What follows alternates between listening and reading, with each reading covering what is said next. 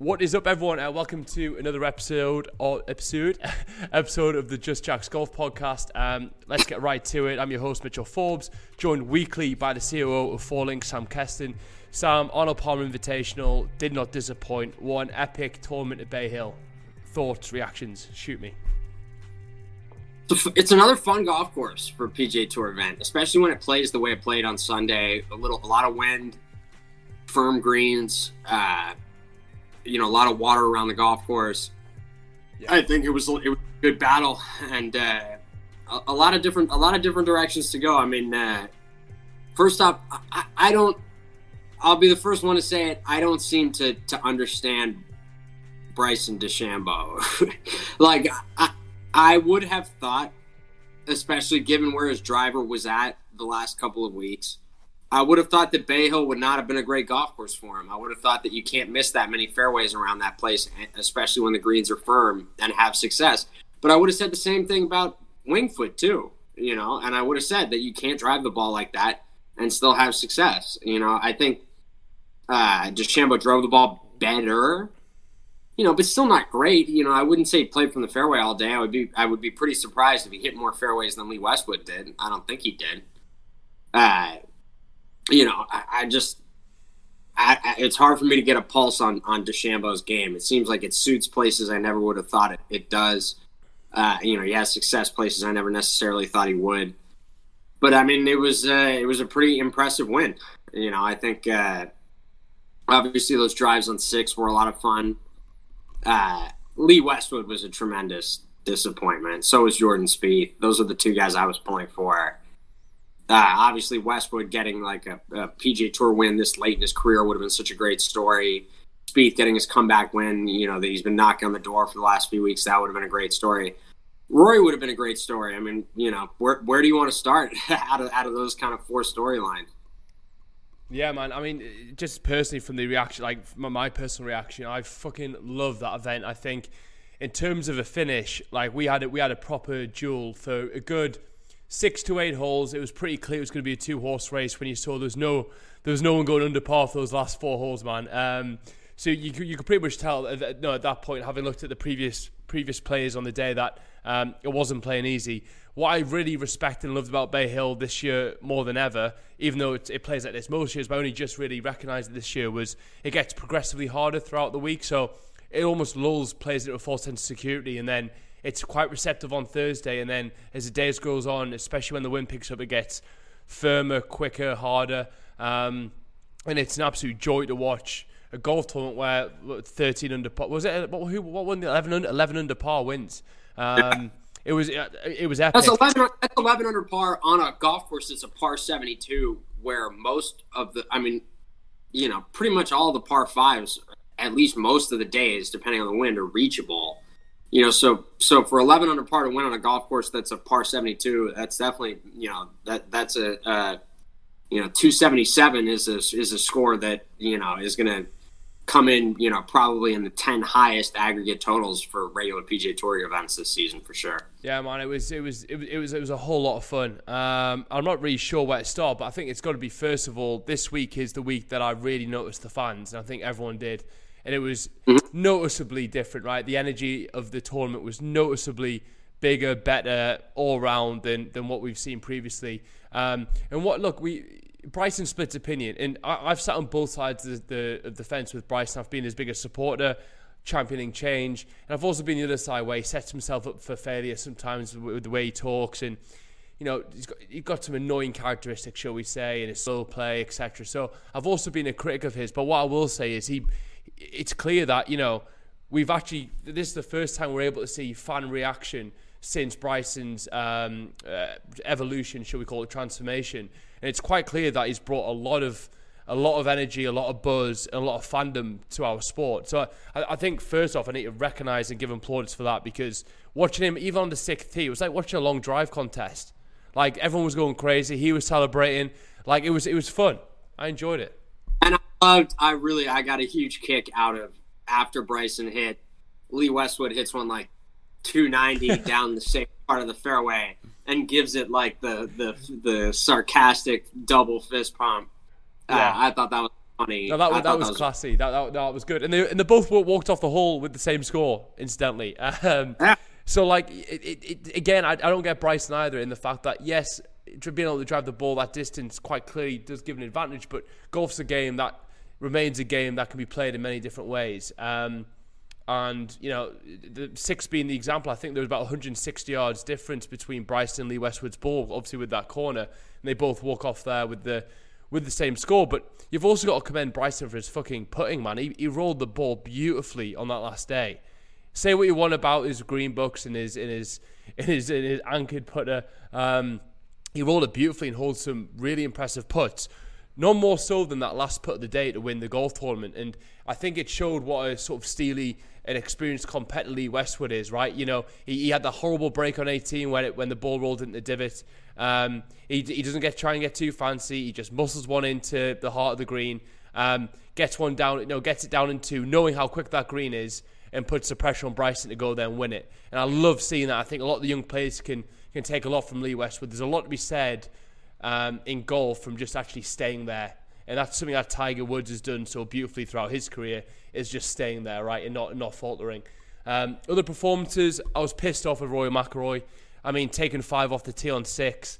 I know you got to chase it, right? But the thing is, 11 under 1. I know 4 under would have been a hell of a round given the conditions, but you've got to think about, like, I don't know why Rory McIlroy was taken on that same line. That seemed to be a mismanagement of his emotions in the moment. Having said that, he then goes, and this is a mark of Rory McIlroy, and this is why it's frustrating me at the moment. He goes and eagles the hole from his third tee shot, where he hits that incredible, 6th shot to about 2 or 3 feet, and then taps it in for a triple he saved? Double. Best double ever. Best double ever. And that's a big part of why it's frustrating me at the moment. It's just the timing of what he does doesn't seem to be in sync. Jordan Spieth, I'm not as frustrated with, because I think it was another excellent performance, another top 5 finish. He didn't get it done, but he had to chase the tournament on a very hard last day. Those last 4 or 5 holes are playing tough. He holds some incredible putts. He had that feeling about him all week where he stood over the ball and you knew he could scare the hole with every putt, no matter how far. 80 foot, fine. He's got a chance to hold this. I thought he drove the ball a lot better. He's found that like little squeezy cut off the tee, which seemed to work well from all week. He obviously brought that incredible hole-in-one. A very exciting round he brought on Saturday. So I feel like Spieth's aura, charisma, and overall game's really starting to get to those old levels. And it wouldn't surprise me if he peaked for the Masters. And he's an early pick of mine for Augusta. I think he's trending in the right direction. He's getting comfortable with the top. Augusta's a golf course obviously won at before and had no other noticeable, really solid performances over the 5 or 6 tournaments he's played there. So he's an early pick. But biggest takeaway from that week was fair play, Bryson. Love how Westwood's still on top of his game, going to hit the Ryder Cup still. Don't forget his race to Dubai champion. He's got another 5 years left at the top if he keeps going. Shame not to see him win. It would have been cool to see a 47-year-old win on the PGA Tour. Wasn't to be this week, but I think he'll contend again. And again, it gives me confidence that he'll actually go ahead and get a major before he's done. He's not done yet. His driving his driving just in general, and his play off the tee is some of the best you'll ever see. So controlled. And Rory McIlroy, another nearly week. But he's going to have to sort out whatever that is that's blocking him from closing these tournaments out. Yeah, I mean, I was talking to my buddy about this yesterday, that it's amazing how frequently when I look on Sunday at the leaderboard at the top 10 spots or whatever, that Rory's in there having the worst round among the leaders. Yeah. You know, like for a guy that's as good as he is, it's an amazing frequency at which it's a Sunday. You're looking at who's got a chance to win and how are they playing, and through 6, 8, 9 holes or whatever, that the worst of the bunch turns out to be Rory. It happens a lot, and for a guy that's that good, I don't know what sense to make of that. I get the impression that and you could argue like Ryder Cups might argue against this, and obviously he's like won in a fair amount of time, so like. It's not like he's not a winner and not a closer. He does win and he does close, but I just don't think he's as Tiger. You got the sense Tiger got better the more intense the situation got. Yeah. That it was almost like the heavier the pressure, the more it focused him, and it made him better. I don't feel like it makes Rory better. I feel like it makes Rory worse. Like, I don't know if he tries too hard or whatever the case may be. But the recurring theme for me with him is, like, the golf this guy can play when the pressure's off is amazing, you know, and he's good enough that, like, sometimes he can just blow by the field and not really get himself into a spot that's, like, too pressure-packed.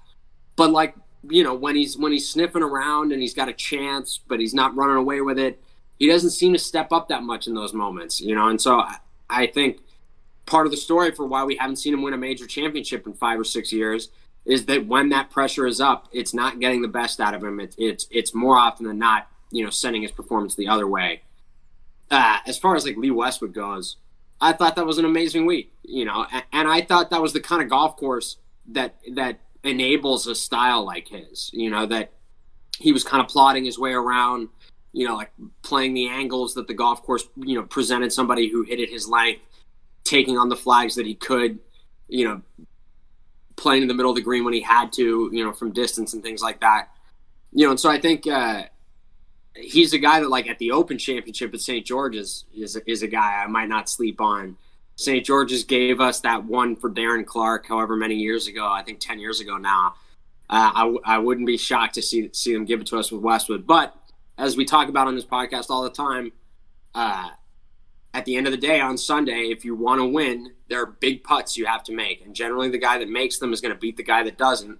You know, and DeChambeau made the big putts. I can't think of one big putt he missed, and I can think of a few bonus ones he holed. Like on, I want to say it was maybe 11, where he hit it short right in the right greenside bunker, and then he did his little tirade about how Bay Hill has the worst bunkers. On tour, yeah.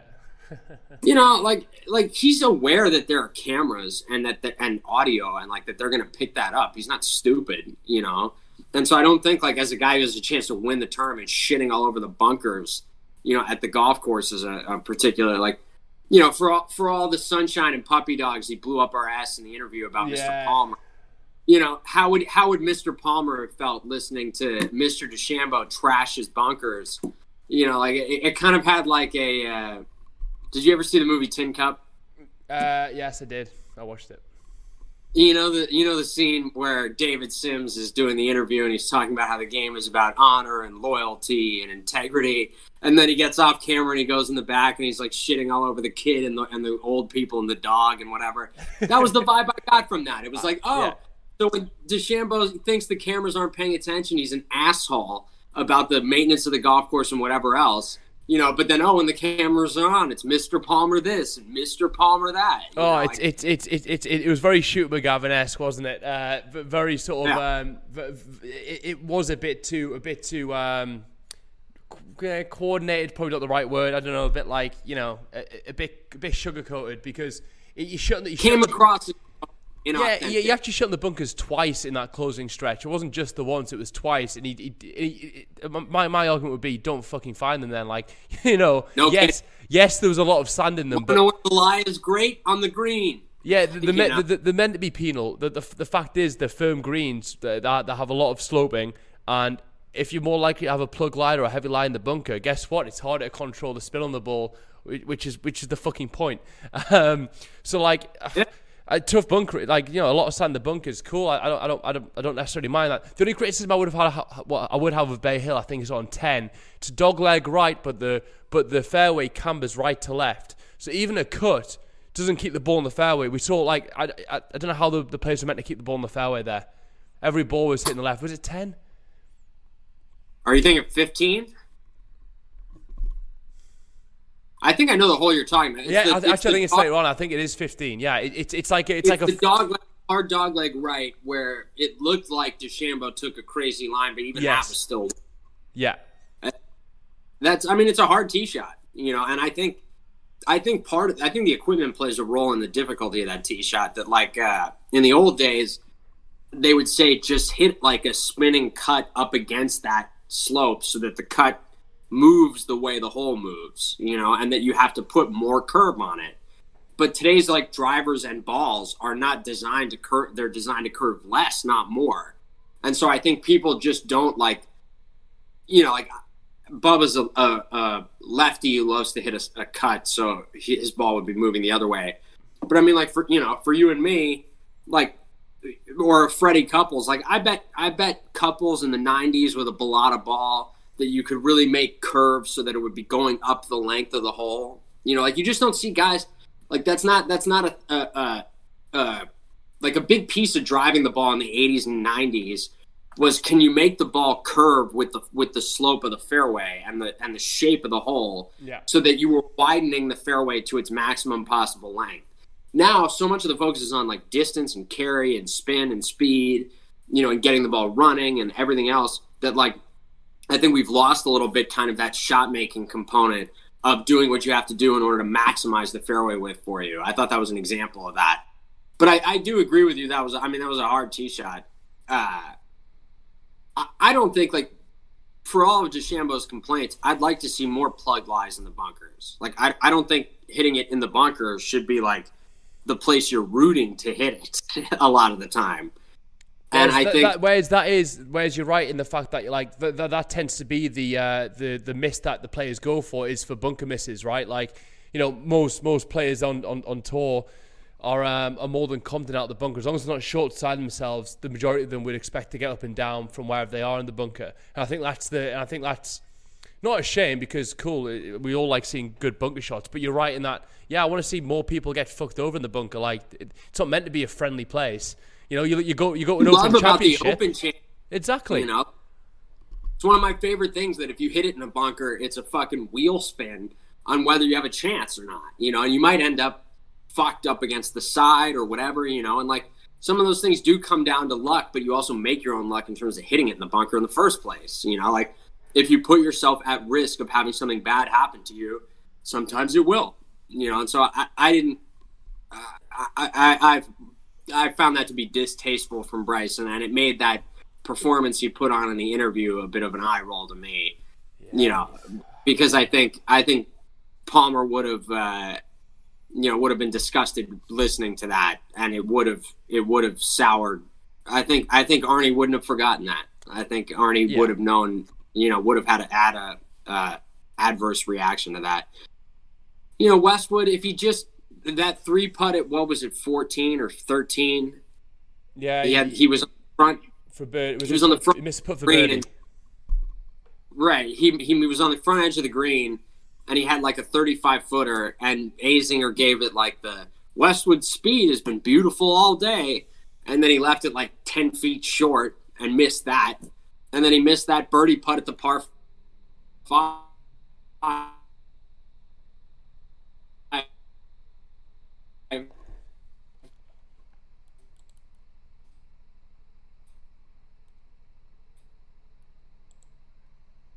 And like he loses by one, you know, 2. It's the difference between losing by one and winning by one.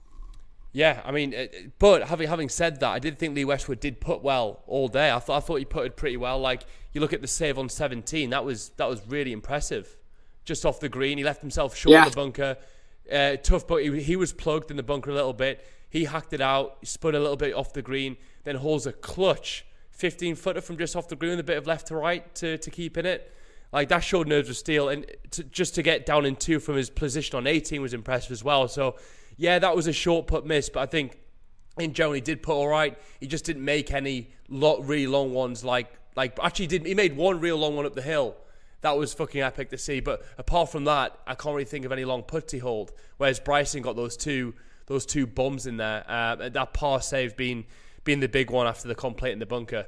But it was really fun, Sam, to see a finishing stretch on a PGA Tour event that felt like a major championship. It felt like a Stenson Mickelson, right? 2 players in it, almost like a match play type scenario with severe risk and reward holes, high winds and firm greens, and a crowd. It was fucking. I was engrossed in the golf yesterday. I was like, yes, thank fuck for this. Like, I can't wait for the players this week, man.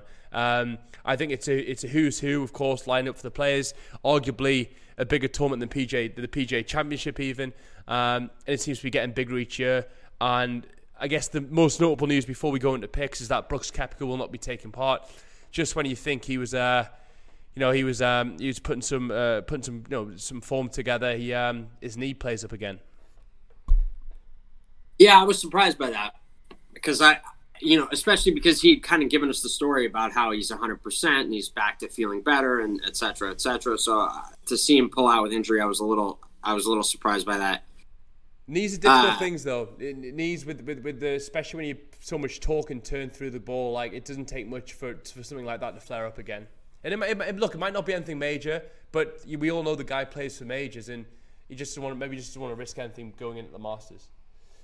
Yeah, and you also, that certainly could be true. And also, like, you never really know what the story is. Yeah. Yeah, maybe his missus got another fucking audition that he needs to take it to or something. Yeah, you just don't know. It could easily be, I'll be, if he shows up next week or whatever, I'll be a little skeptical of that injury being a big deal. He lives in Florida. He's a Florida resident as well, right? I don't know. That sounds right. I think he plays at the Floridian. I think he plays at the Floridian. I wouldn't be surprised. Bears Club.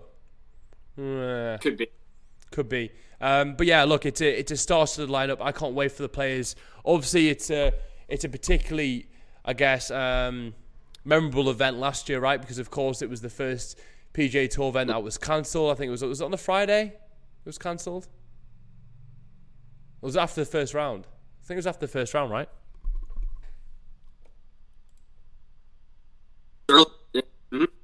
And I think for a lot of people, this is like the week that marks the 1 year of COVID. Like pretty much the whole world shut down this week, a year ago. It's amazing to think that it's been that long, and that our lives have been so different for that stretch of time.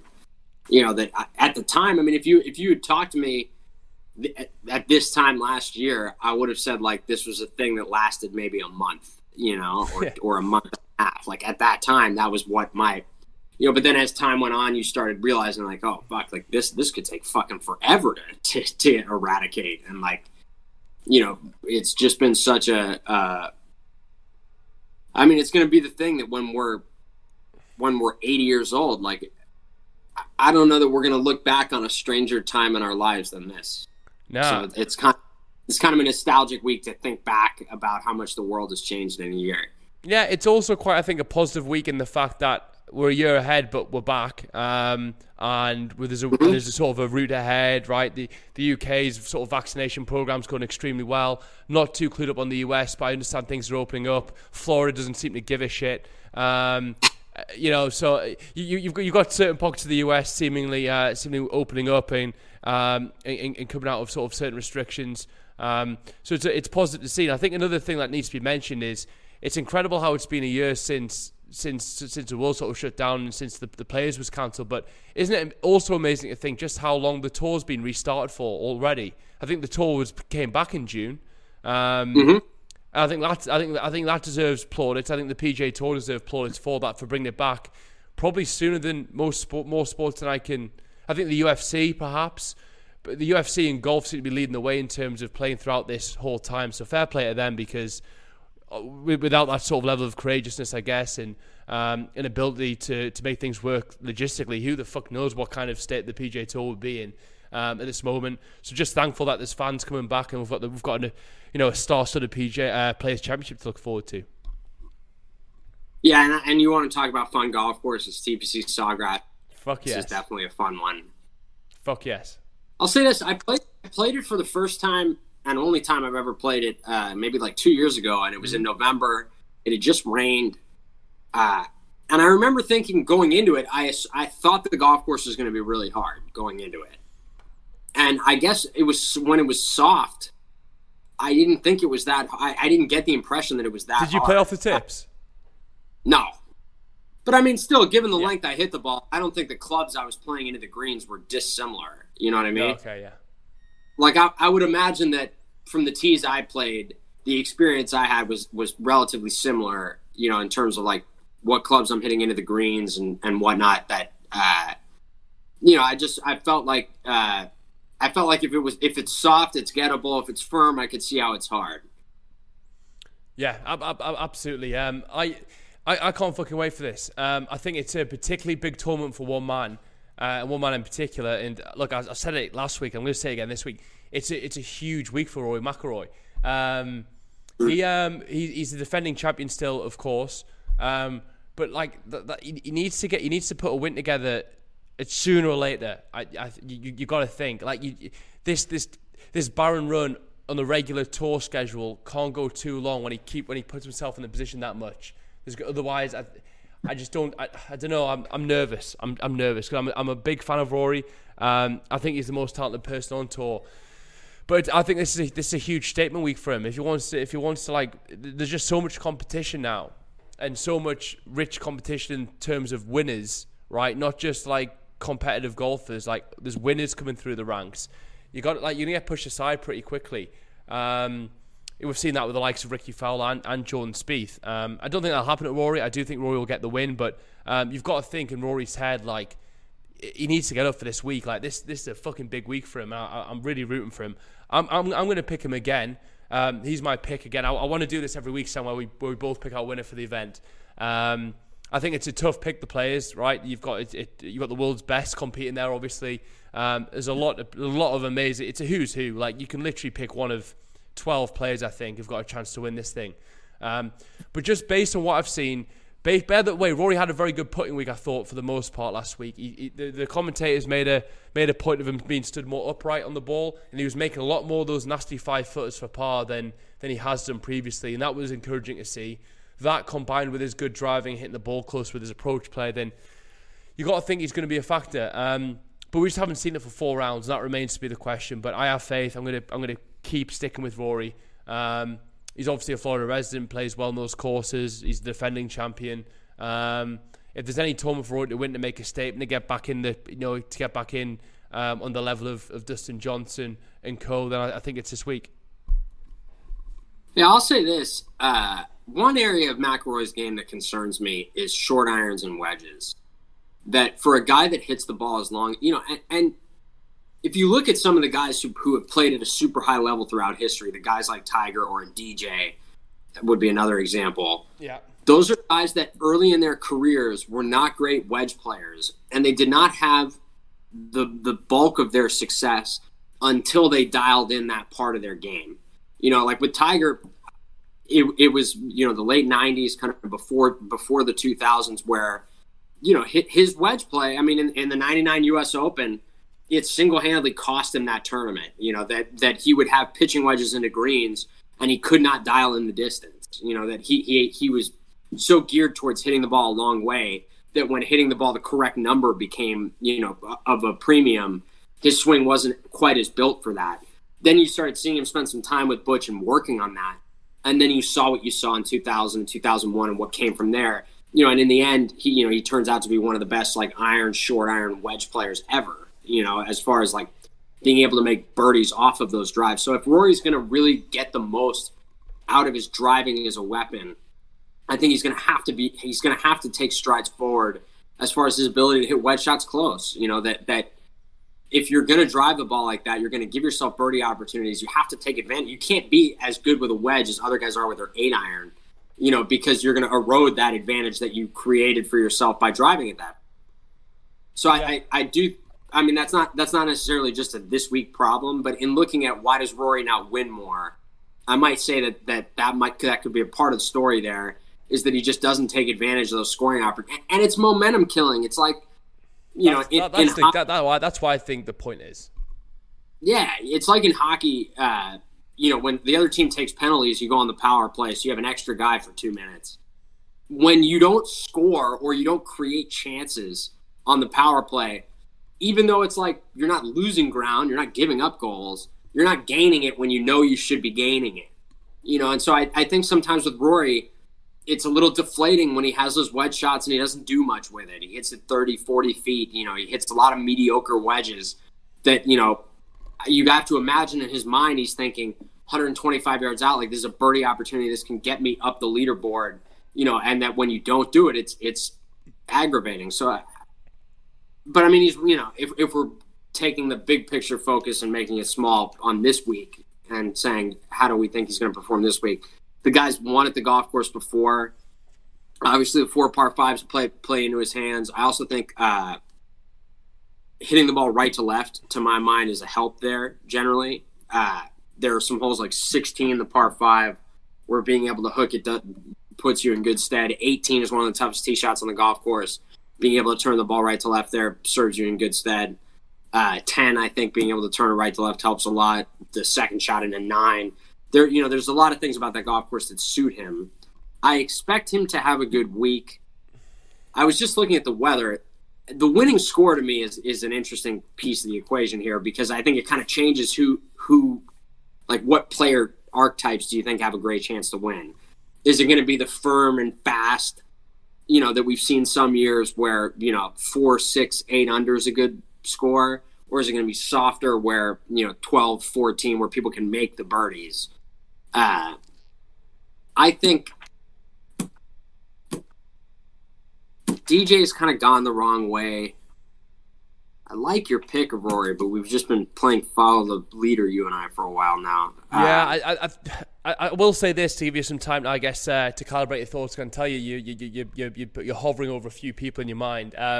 I do think this. I think if there's a one golf course to actually expose a player's inability to play under pressure, it's TPC Sawgrass, right? Especially on closing stretch, 17, 18. We'll get a good picture where Roy's head's at by the amount of balls he manages to put in the water this week, because that on 6, I was almost angry. I was like, that's almost like a real amateur mistake to put the ball in the fucking water when you can decide the line yourself on that par 5 that you don't need to do what you did, and you did it twice. And I'm like, that's a mental error, and you can't make those errors down the stretch at TPC Sawgrass. Even on 16, you can't. You're still in danger. But particularly on 17, 18, and it'll be interesting to see how he plays those holes. And I'd like to see him take 3-wood more. He's a brilliant player with those woods.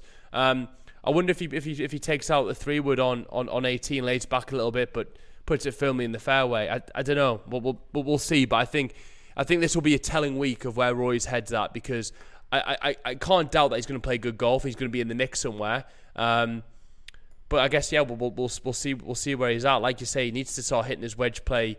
His wedge is closer and taking advantage of his driving distance and his driving accuracy. But I did see some adjustments in his putting last week, which I enjoyed. I'm hoping for a good week from him. So he's definitely my pick. Have I bided you enough time to make your pick, Sam? Your outright winner. I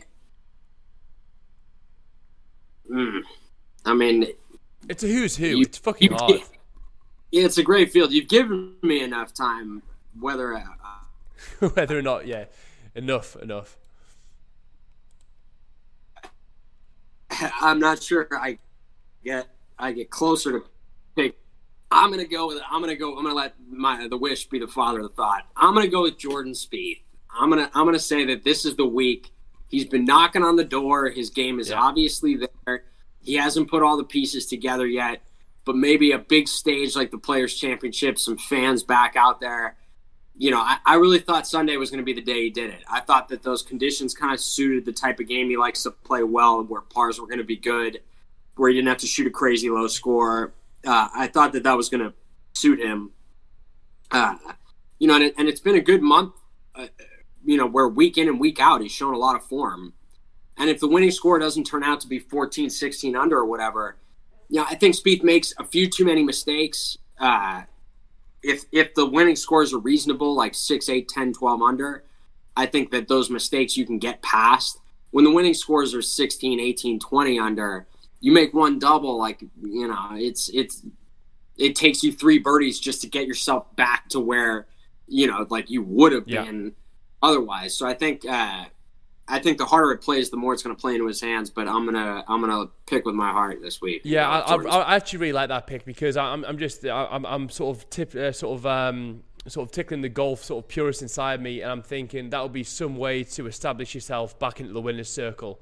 It would be a very Jordan Spieth way to do it, right? 3 or 4 years absence from the winner's circle shows a run of form in the California-Florida swing to win at the Players as we head into Augusta. That'll be some storyline. It will get everyone excited, and we need him back in the winner's circle and back at the top of the game. He was electric to watch last week.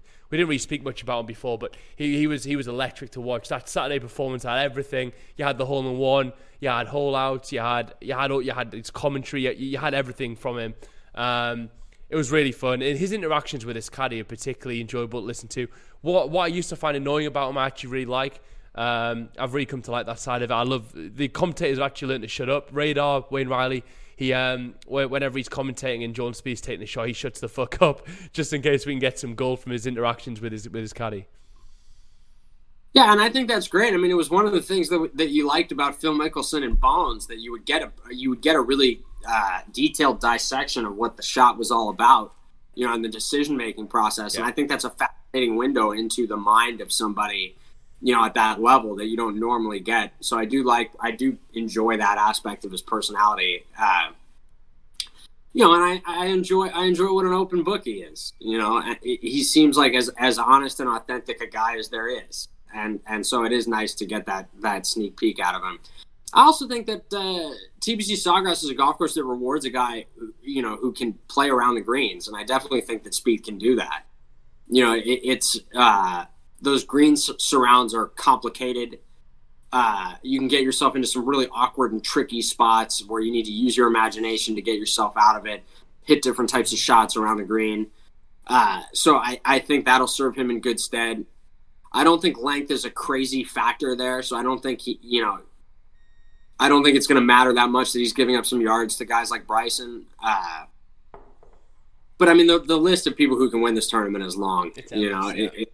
The field is stacked. The golf course, sets up in such a way that I don't know that it necessarily favors any one particular style over another. You look at the guys that have won there; it's a complete hodgepodge of different player types. So it's hard to say there's like one particular, archetype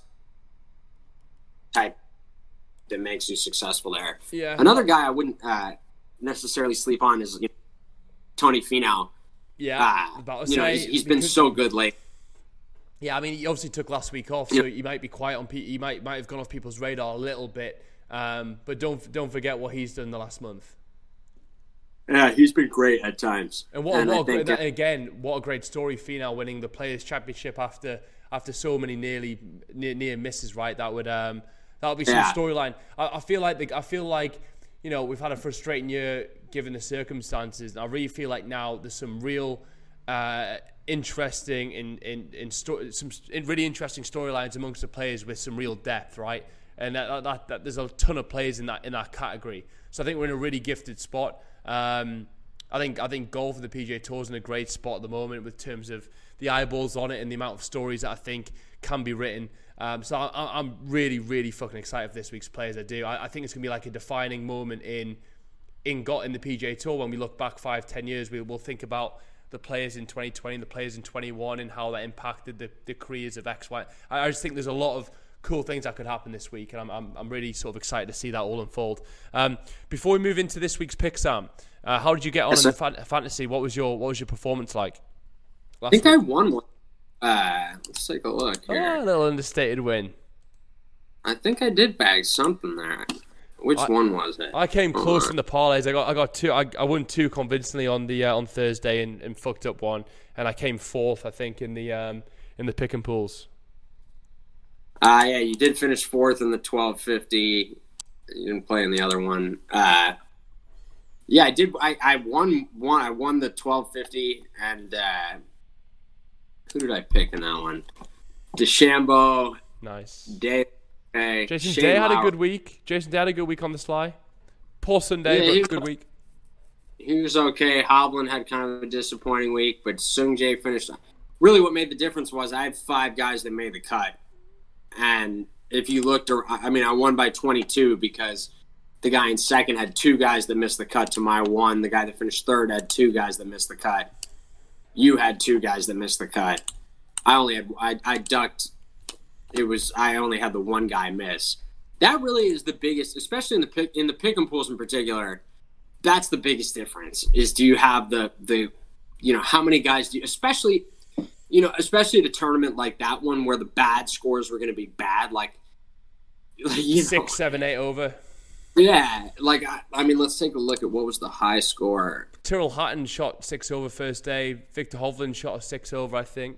There's always plenty of Well, 78s. the first 2 days, I mean, it doesn't matter really usually the first 2 days because like no one's missed the cut yet. But if you had like a guy that withdrew after the first round, you would have gotten saddled with Robert Gomez's 92. Did you see that? No. So Robert Gomez is a past champion. Yeah, he's the one who held it when Greg Norman was winning, right? He got the eagle and won. Yeah. Which, by the way, does it get more classic Greg Norman than that? Poor guy. Sucker punched. Yeah. So anyway, he shot a 92, but refused to sign the scorecard. He ended up getting disqualified.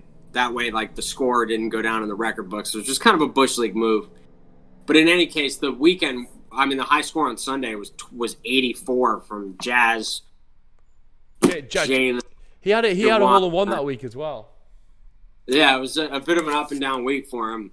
So, I mean, if you can duck, like, you know, as much as getting the guys to the top of the leaderboard is important, and certainly, like, you know, part of why I won was, A, I had the fewest guys miss the cut, B, I had the guy that won. You know, you combine those two things, it's a pretty good formula. But a focus on cut-making guys is probably more worth it than a focus on, you know, trying to squeeze out extra juice from the orange of who's going to be the best player in this group. For sure. Well, let's you're on a run of form, Sam. I've had a consistent level of form. You won last week, so maybe this week is a week where our picks are going to be warranted and people should actually listen to us. Why don't you take us away with the pick and pool, Sam? We'll do the parlays and let's get into it. Group: Bryson DeChambeau, Dustin Johnson, Rory McIlroy, John Rahm, Justin Thomas, Xander Schauffele. This group is harder than it's been. In the past few weeks, it was like, just pick DJ and move on, you know? But I think now he started to kind of fall off a little bit. You know, and as he's fallen off, you've seen some strong play from Rory. Bryson seems to, you know, obviously having just won, you know, is making himself more of a threat. Bryson had been down there in Group B for the last couple of weeks because he hadn't been playing that great. I think he was in Group B last week. Actually, no, because of the field, he was in Group A. But the previous week at the WGC, I think he was in Group B. You know, I keep saying, like, I don't really know where Bryson's game fits or doesn't fit. It seems like it fits everywhere, I guess. But, like, I would think that TPC Sawgrass is not a great golf course for his style of play. I would think that missing fairways would cost you there. I would think that length does not help you as much as it would at other golf courses there. Matt Kuchar's won there, Sam, so, you know. Right. You know, Siwoo Kim doesn't hit the ball far at all. Ricky Fowler. Yeah. So instinctively, I think that, like, coming off a win on a golf course like this, like, I don't really want to take. Bryson seems like the kind of guy who's like a threat for the big number a lot of the time, and TPC Sawgrass is a golf course where you will make a big number, and so I don't know if I like him. I'm going with you. I'm going with Rory out of this group. Yeah, I think I'm going to go Rory as well. Just to, I guess to cut straight to it, but I do think as well for everyone listening, Rory's a cut making machine, so that's number one. Okay, so that's definitely something to base that decision off. But also, I think as well, people are emotional pickers, and I think everyone's going to be rabbit in headlights with Bryson DeChambeau's performance, and rightly so, right? Why wouldn't they pick a guy who just overpowered a golf course and actually really impressive win under you know, competitive environment, high winds, tough experienced winner like Lee Westwood. Very good win, so well within the right to pick him. But I'm also going to go for the fact that it's going to be low ownership, and if Bryson has a bit of an off week, it's not like he's shown a lot of form before last week. If he does have a bit of an off week and we're left with Rory makes a cut, Bryson doesn't, then all of a sudden we're in a real sort of advantage position. Xander Schauffele hasn't shown me much recently. He's gone a bit cold. Justin Thomas showed signs at the WGC, had a good weekend. So he could be a good sneaky pick, low ownership pick, but Rory McIlroy gets my pick. He's my pick for the week. I'm going to stay strong to him. I really think this could be an excellent story for him, and a particularly good event for him to win. As it would anyone, I guess, but we all know how much I like that Rory story and how much I want him back at the top of the game. So Rory's my Group A pick. Not a bad one. Group B, Patrick Cantlay, Tony Finau, Webb Simpson, Hideki Matsuyama, Colin Morikawa, Adam Scott. Oh, see, for me, this is a more difficult group to pick. Yeah. I'm going Morikawa. I think precision iron play takes you a good ways here. And I could see the way that guy hits his irons, making life around Sawgrass a lot more stress-free for him than it might be for some others. Historically, too, it seems like when he gets hot, he stays hot for a little bit. He obviously had such a good summer, winning 3 times or whatever it was. He kind of had a lull after that, and then just bagged that win a couple weeks ago. Yeah, I don't see any reason. I think there are a lot of similarities in concession here in terms of kind of the bowl effect of some of the greens. That there are contours at Sawgrass where if your dispersion on your iron play is inside a certain group, you're going to have slopes that'll help collect your ball towards the flag. If it's outside of that area, those same slopes will repel the ball away from the flag. I think that dynamic exists here also, and I think it's part of what made Morikawa a good pick at concession. I think it's what will make him a good pick here. Yeah, it's a clearly a good pick, and I think probably the most popular one. But I'm going to go for a guy who's won round here before. And that's Webb Simpson. You look at a guy who shaped the ball. We talk about good iron play, and I think being particularly important with the green complexes here. Webb Simpson is an underrated iron player because he hasn't got the prettiest swing. It's extremely functional, and he works the ball both ways effortlessly. He's won here before. I think he's extremely comfortable around that golf course. 20 under's not going to win it this week. Again, brings Webb Simpson back into play. So you look at other people in the group like Tony Finau, who I think is probably more likely to win it based off how electric their performances have been over the past month. But I'm going to go for cut-making guys who I think are going to feature in the top 20 on Sunday. And that for me is Webb Simpson. I don't see any reason why it won't be up there on Sunday, and definitely don't see him missing the cut. Yeah, especially to that last point, I totally agree with you. I think it's hard to visualize him having a truly bad week. There are a lot of guys. And Matsuyama, lest we forget, I think was leading this thing when it got canceled last year, wasn't he? Yeah, he was. You're right. Yeah. Good memory. Yeah. And he can be a guy who can be an exceptional iron player. So, he's another guy not to sleep on there. Cantlay, if the golf course plays hard, seems like the kind of guy who would have success there. If you look, I'm looking at the forecast now. No rain, like almost at all, and like wind in the double digits all week. So you would have to think, with a lot of sun and a lot of breeze on it, a lot of days that look a lot like what we saw on Sunday at Bay Hill. I would expect the golf course to play hard, but you never know. Like it's early in the season there. Sometimes I've been surprised by that. There are low scores out there as well at Sawgrass. Yeah, especially if it's not firm. So I don't know. It's tough to say. To call the weather, right? But yeah. Group C. Matt Fitzpatrick, Victor Hovland, Jordan Spieth, Tommy Fleetwood, Paul Casey, Patrick Reed. Fuck, it's stacked. That is stacked. Yeah. This group is this is a fucking hard group because you look at all these players, right? Let's take it apart a little bit. Matt Fitzpatrick having a very good month. He's really coming into his own the PGA Tour. He's there week in, week out at the moment, just not putting it together on Saturday and Sunday, okay? Victor Hovland, apart from the 2 days this week, apart from the weekend this week, he's been outstanding. Tommy Fleetwood started the day in the mixer, faded away, but again, he's obviously in there. Jordan Spieth, we've talked about how good he's been. Paul Casey, coming off the win in Dubai. He actually loves it when golf courses fire up and get firm, fast and hard. He's traditionally done well in those types of courses and conditions. And you got Patrick Reed, who short games evade him a bit of late, but don't forget, it wasn't that long ago he won the Farmers. So that group for me is fucking confusing. Going off form, you can't pick Patrick Reed, and you got to look at Spieth or Fitzpatrick for me. Fleetwood,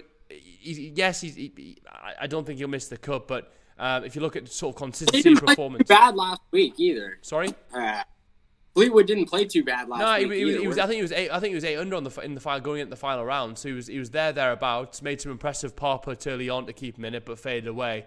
But there's other guys in that group who have had better levels of performance for longer periods of time. So I think out of that group, Fitzpatrick, Spieth, and Hovland are your three.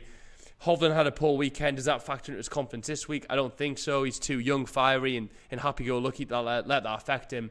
But Spieth, for me, gets the pick. Like I said, I really would enjoy that story of him coming through to win the Players. So I'm going to let my heart ride that pick, but I think there's a good case for 5 out of 6 of these players, actually. Yeah, I think so, too. I mean, if you look at the styles of play in this group, it's a lot of good iron players, good short game guys. You know, like Fitz is a little bit of both. Hovland's more a good iron player than he is a good short game guy. Spieth's a little bit of both. Fleetwood's more of a good iron player than he is a short game guy. Same with Casey. Reed maybe a little bit more so the other way. But all 6 of these guys are kind of in the mold of what you would think would make you successful around this golf course. I mean, if my pick to win is Spieth, I'm going with Spieth. Yeah. But it's a stacked group. I mean, it's stacked. You know, and the tough thing about Sawgrass is that because of the danger that lurks around so many of the holes, it's not like you don't have to play that poorly to miss the cut. You can have 30 bad minutes, and that's enough. You know, for sure. You have maybe one hole on Thursday and one hole on Friday.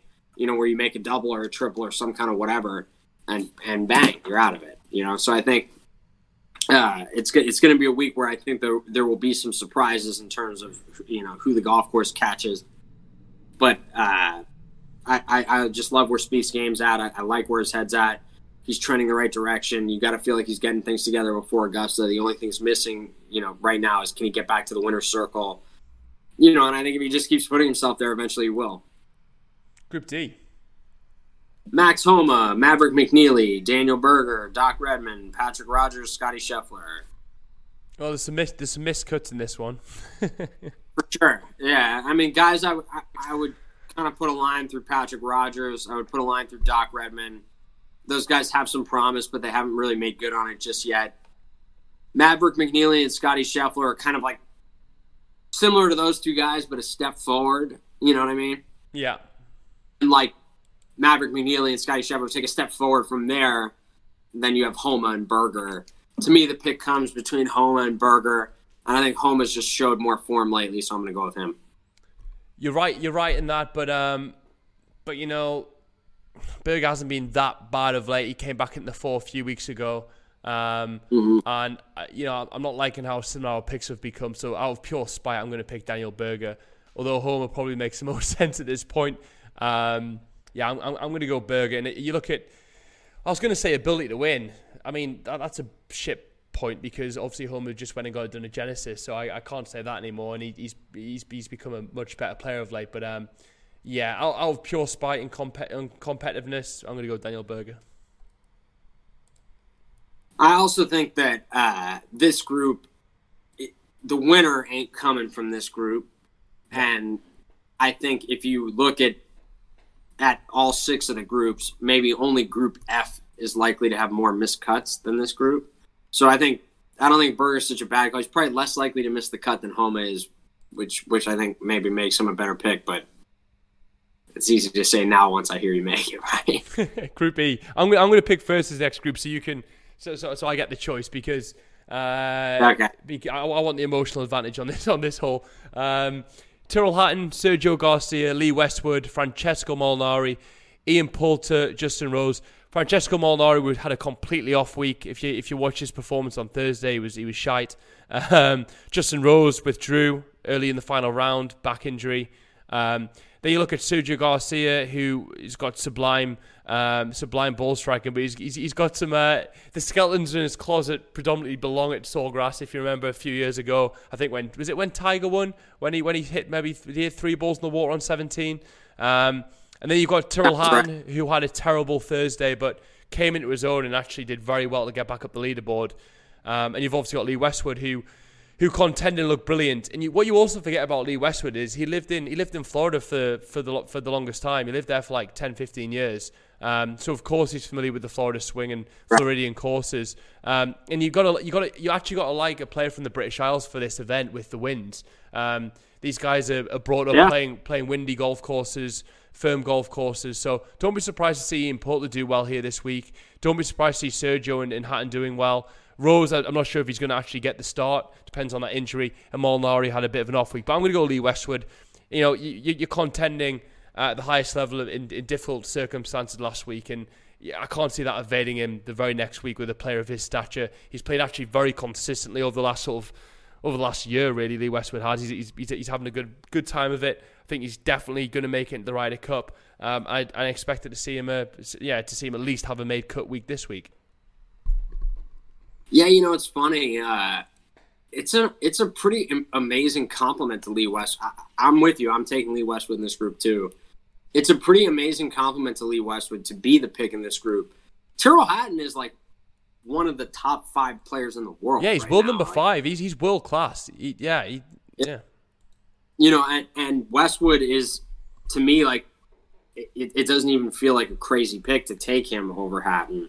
Are you not completely stoked and excited as a purist golf fan who as a fan of the PGA Tour and of world golf, you coming up watching golf, you saw how many majors Lee Westwood contended in. You watch all those old Tiger major videos. Lee Westwood's nearly in all the fucking final groups or final 3, 4, 5 groups. He's been there so many occasions. He knocked Tiger Woods off the world number 1 spot in 2010. People sleep on Lee Westwood, but he's a world-class player with a world-class career who lacks a major. And it's so exciting to see him play some of the best golf he's ever played and really using his head and plotting his way around the course like a steely veteran. And I'd love to see him get another high-profile win. He's our generation's Colin Montgomery. Oh no! Don't you dare tarnish him with that brush. That's an insult. That's an insult to the man. Well, it's come on. He's better than. He's had a better career than Colin. He's got over 40. I think he's got 45 wins. Yes, he's the nearly guy with the majors, but I don't really like Colin Montgomery, to be honest. Colin Montgomery winning like 7 consecutive orders of merit on the European Tour. Yeah, that's fair. I wouldn't be. If you go and look at worldwide wins, I wouldn't be surprised if Colin Montgomery was neck and neck with Lee Westwood. You don't get to win 6 or 7 orders of merit without winning some European Tour event. You're completely substantiating your choice. You obviously made plenty of Ryder Cups. Fucking stud in those. I don't think Monty ever lost in singles. Monty's won 31 European Tour events. Yeah, and I don't think. I mean, I'm pretty sure. I'm like 95% sure that Colin Montgomery's never lost a singles match in the Ryder Cup. If he's lost one, it's like 1 of 10 or something like that. You are absolutely right. Although Lee Westwood's got 47 worldwide wins, he's got 25 European Tour wins against Colin Montgomery's 31. Fair fucks to you, Sam. Well, if what other wins? like, because I remember they were saying that Lee Westwood only has like 3 PGA Tour wins, right? Well, he's definitely won in the 40s. 100% won 40-something times. I'm wondering like what those other wins are. Yeah.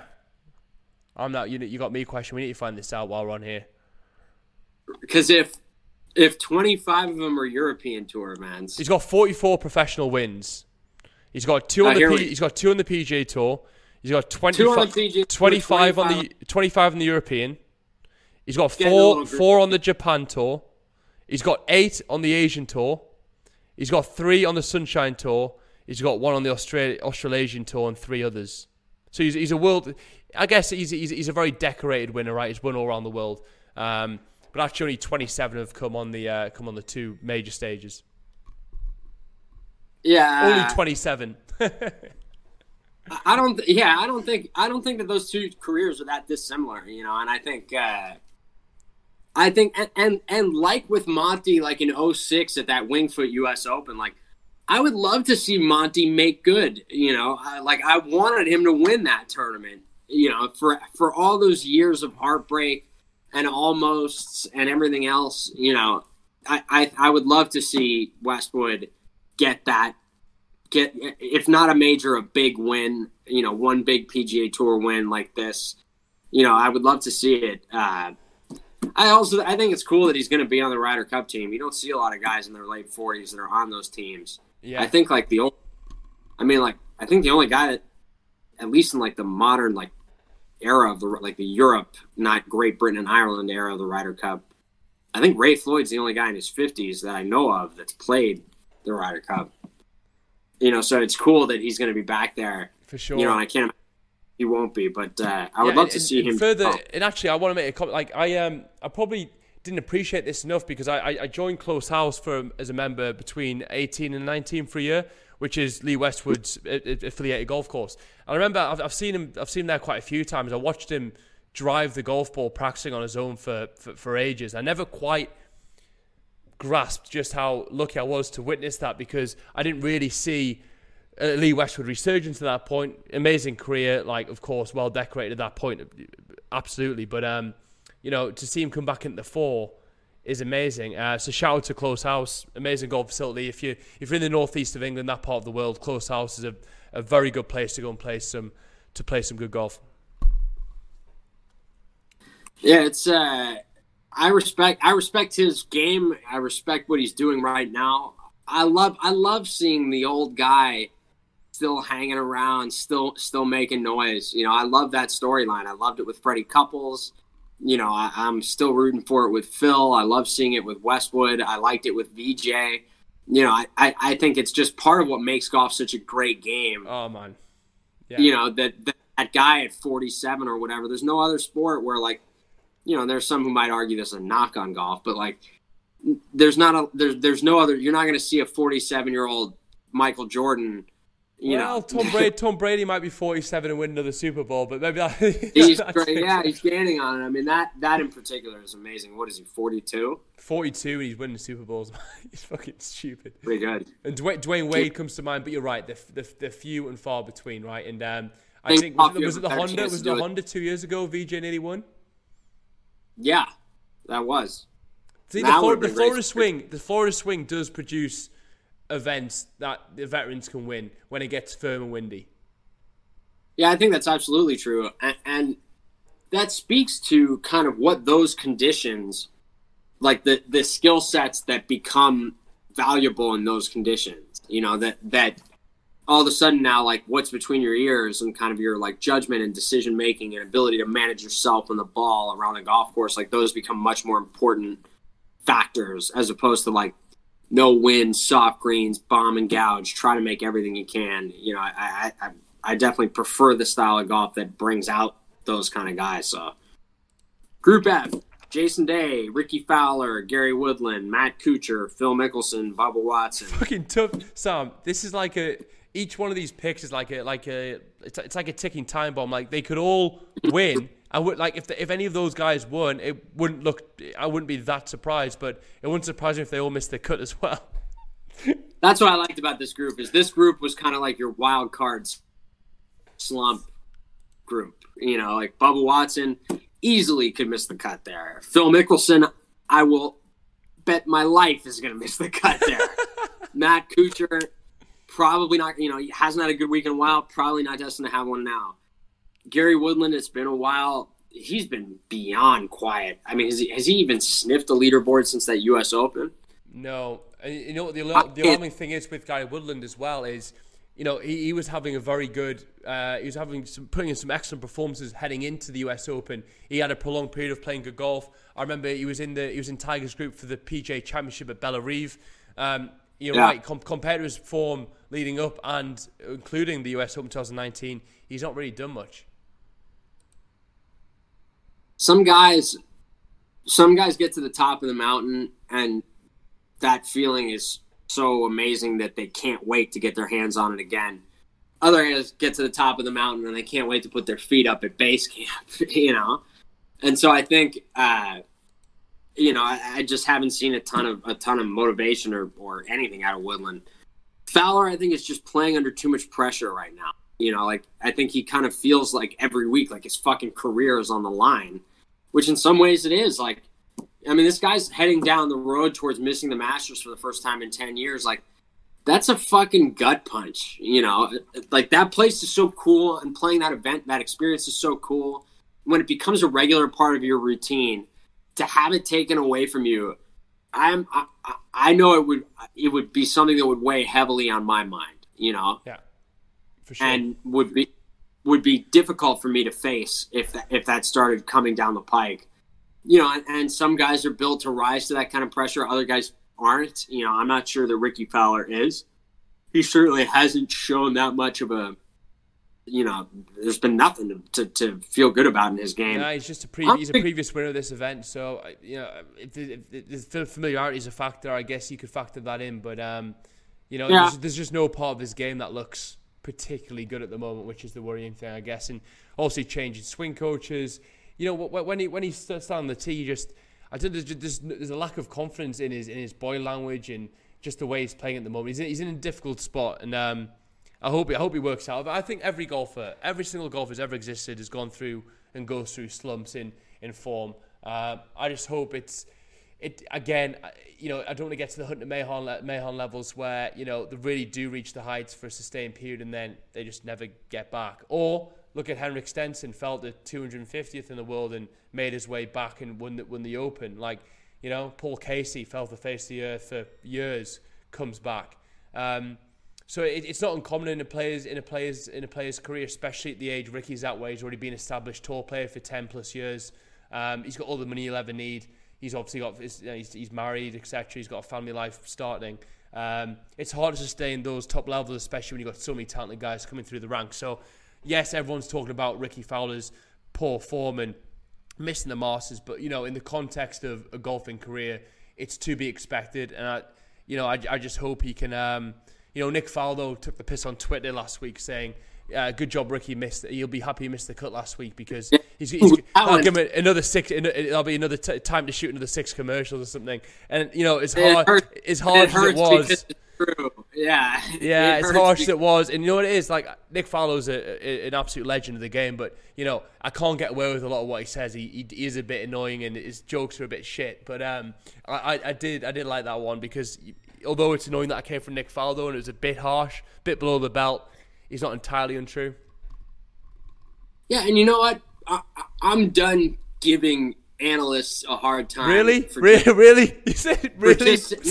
No. But let me finish. For just saying what they think, even though it might be unpleasant. Yeah. I think one critique I've always had, and one of the things that people hated about Johnny Miller or whatever, that way too often there's a little too much of a photoshopping of the reputations of these guys, that's going on that telecast.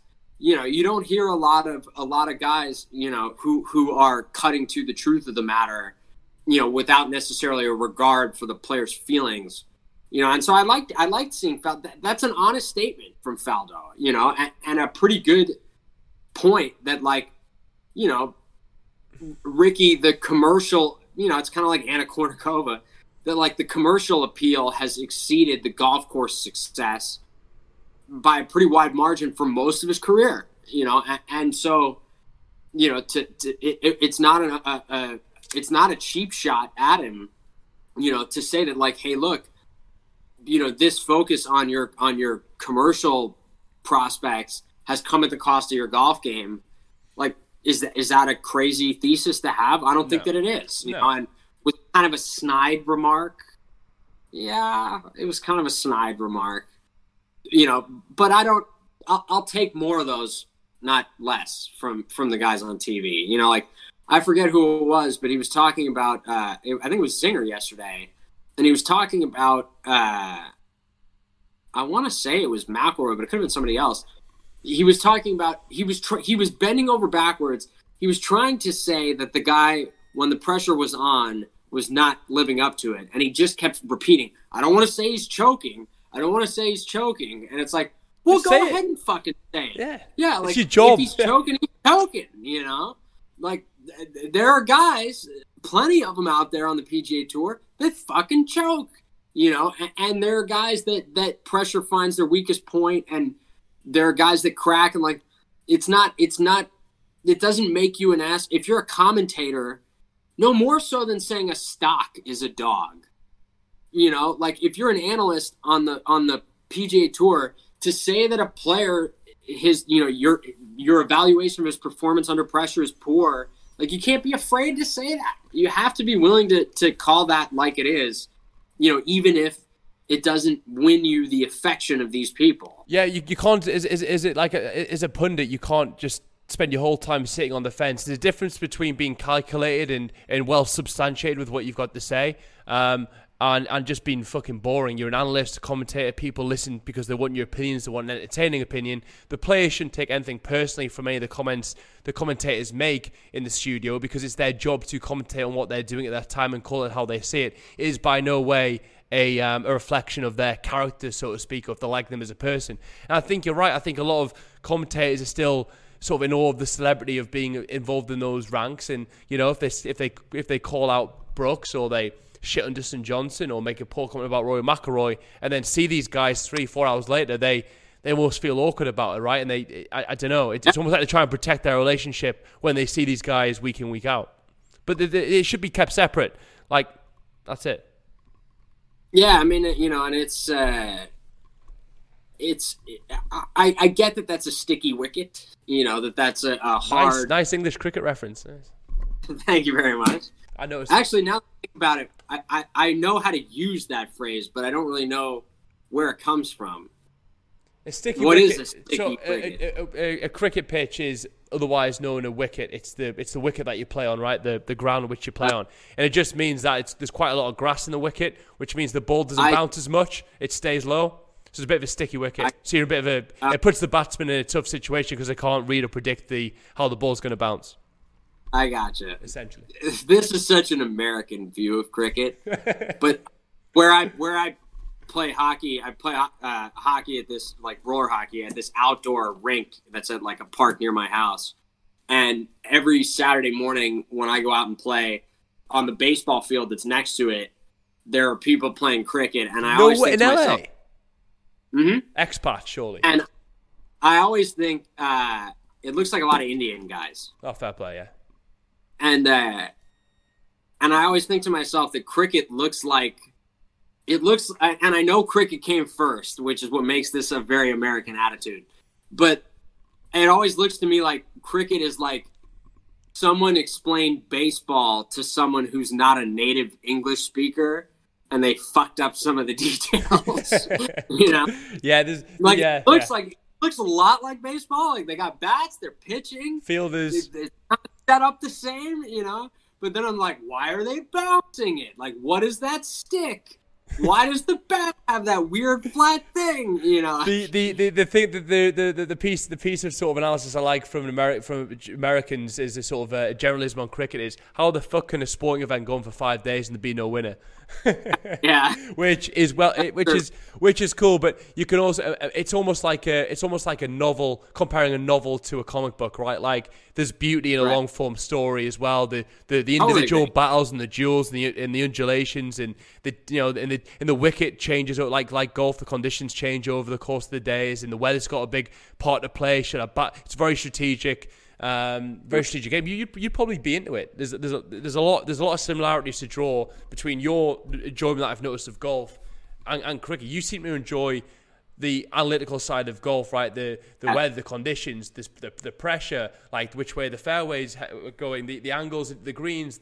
You enjoy all that aspect of golf and putting that all together. And cricket's very much of the same. Maybe one of these days I'll have to check it out. Check it out. It's good. I think. How did we get on this subject? Where did we? We're still in the groups. Let's finish off Group F. Jason Day is my pick because he's the only guy who's shown any little bit of form. Let's head over to the parlays before we continue talking about cricket to American listeners. All right, let's pull it up. There's a lot of good parlays here, Sam. But let's go with the first one because the first parlay is already mouth-watering in Dustin Johnson, Bryson DeChambeau. Yeah, this one the odds were hard to set because Dustin Johnson, I mean, if you had asked me 2 weeks ago, to me, he would have been a pretty overwhelming favorite in a heads-up matchup against Bryson DeChambeau. But right now, we have him at minus 125, Bryson DeChambeau minus 105. That's pretty close. I mean, if you're translating that into like percentage odds, that's pretty close to like 52-48, 53-47 maybe. Somewhere in that neck of the woods. It's a slim gap. Dustin Johnson has not played well the last, starting from that Sunday at Riviera to his last, I don't think he played particularly well at Concession, and he didn't play last week, right? Yeah, I think he had a pair of 78s at Concession, and he he didn't putt very well at all even though he won in Saudi Arabia, he didn't putt very well, and he was missing everything left at the Genesis. So yeah, I think there's some potential flaws opened up in DJ's game. Although you look at his last 10 results and the mouth-watering, and he could quite clearly still go out and win. I don't want to ship him too much given the run of form he's had. He's number one player in the world for a reason. But you're right, if you're looking at immediate form over the last 3 weeks, there's certainly some holes appearing in DJ's game. Maybe he's gone away and fixed them, maybe not. But I mean, like, it's hard not to pick Bryson when he had such a consistently good week last week, and he's been putting the ball so well. And as fucking ugly as it is, DeChambeau seemingly can putt. I can't believe it. Yeah. When you watch it, you can't really putt. Believe it. Right, but he can putt. And he deserves a lot of credit for that because, like, I for sure early, as recently as like a year or two ago, my buddies and I like wouldn't bet on him because he couldn't putt, and we got so sick of watching him not putt. Now he, I can't think of a makeable putt that like of a putt you would expect him to make that he missed, and I can think of a number you didn't expect him to make that went in too. So I think at the end of the day, if you're on the fence between two guys and the odds difference isn't crazy, just take the better putter. Absolutely. Voiceover on. No, hold on. Voiceover on. Let's go. So are you going Bryson and DJ? Yes, I'm going to go with Bryson over DJ. Okay. Next, we've got Rory McIlroy, Jon Rahm. I'm going to go straight away. Rory McIlroy gets my pick. He's my pick for the week. Jon Rahm, although been playing good golf, I don't know. I think Rory knows a good start this week is particularly important. And I just found he's in a little bit better form, but again, it's another tight one. Yeah, Jon Rahm, like, I don't know. The guy seems to do what he does, like, under the radar for me. I can't think of the last time he won, though. I'm sure if you told me when it was, I would be surprised. Did he win? Is he won on the European Tour this year? I fucking don't know. I watch that much golf. There is more recently than I think. You know what I mean? When did he last win? He last won. Let's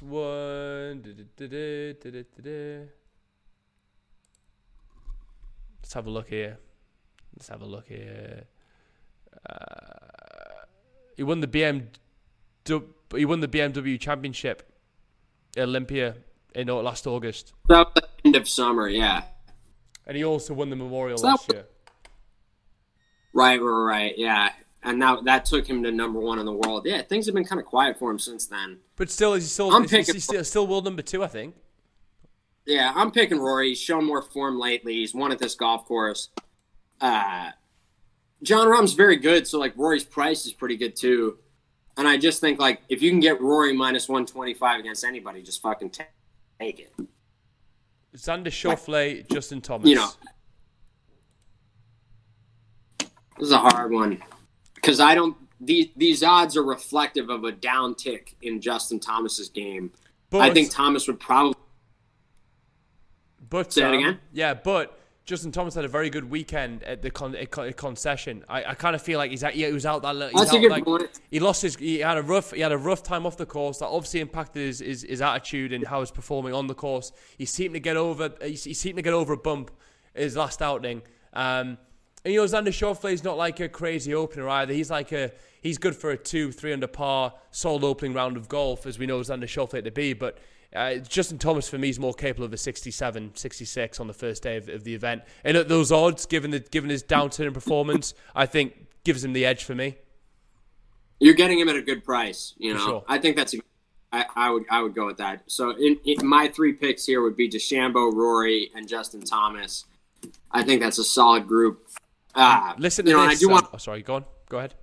I was going to say, I do want to mention to our listeners that I think Masters Week, the parlays game is going to get juiced up a little bit. I'm still working on the details there. But we're trying to come up with, we're working with another company to try to come up with a big prize for anyone who can get a certain number of parlays correct. So kind of like, basically like if you can, over the course of 4 days, get 3 or 4 or 5 correct parlays, there's going to be a big prize available to the person who can manage something like that. Exciting. Still working on the details there, but stay tuned. That's going to be the biggest prize we've ever given away in the history of four lengths. So I'm excited to be able to roll that out. More details to follow. That's awesome. And I'm actually going to go quite high stakes this week. I've really enjoyed the parlays. I got 2 out of 3 last week. I've only been playing it on the Thursday just because the gambler inside me would rob all my points if I played it every day. But I'm going to stake 5,000 points, and it's returning 35,000 points. And for listeners, that equates to. I am taking a big hit, but that 35,000 points equates to $350, which equates to pretty much a Scotty Cameron, which is what you can use your points to fucking win on Four Links Fantasy. Get involved, people. It's a fucking ton of fun. Sam, thank you once again for your time, buddy. Always a pleasure. Can you just stay on the line as well? I want to run something past you very, very briefly. Absolutely. That's it for this week, people. We've got another few really, really good guests lined up. I'm speaking to a few players of smaller tours, sort of rising stars. I want to start that sort of as a category on this podcast. So stay tuned for that. But other than that, guys, have a good week and enjoy the fuck out of one of the best weeks on tour.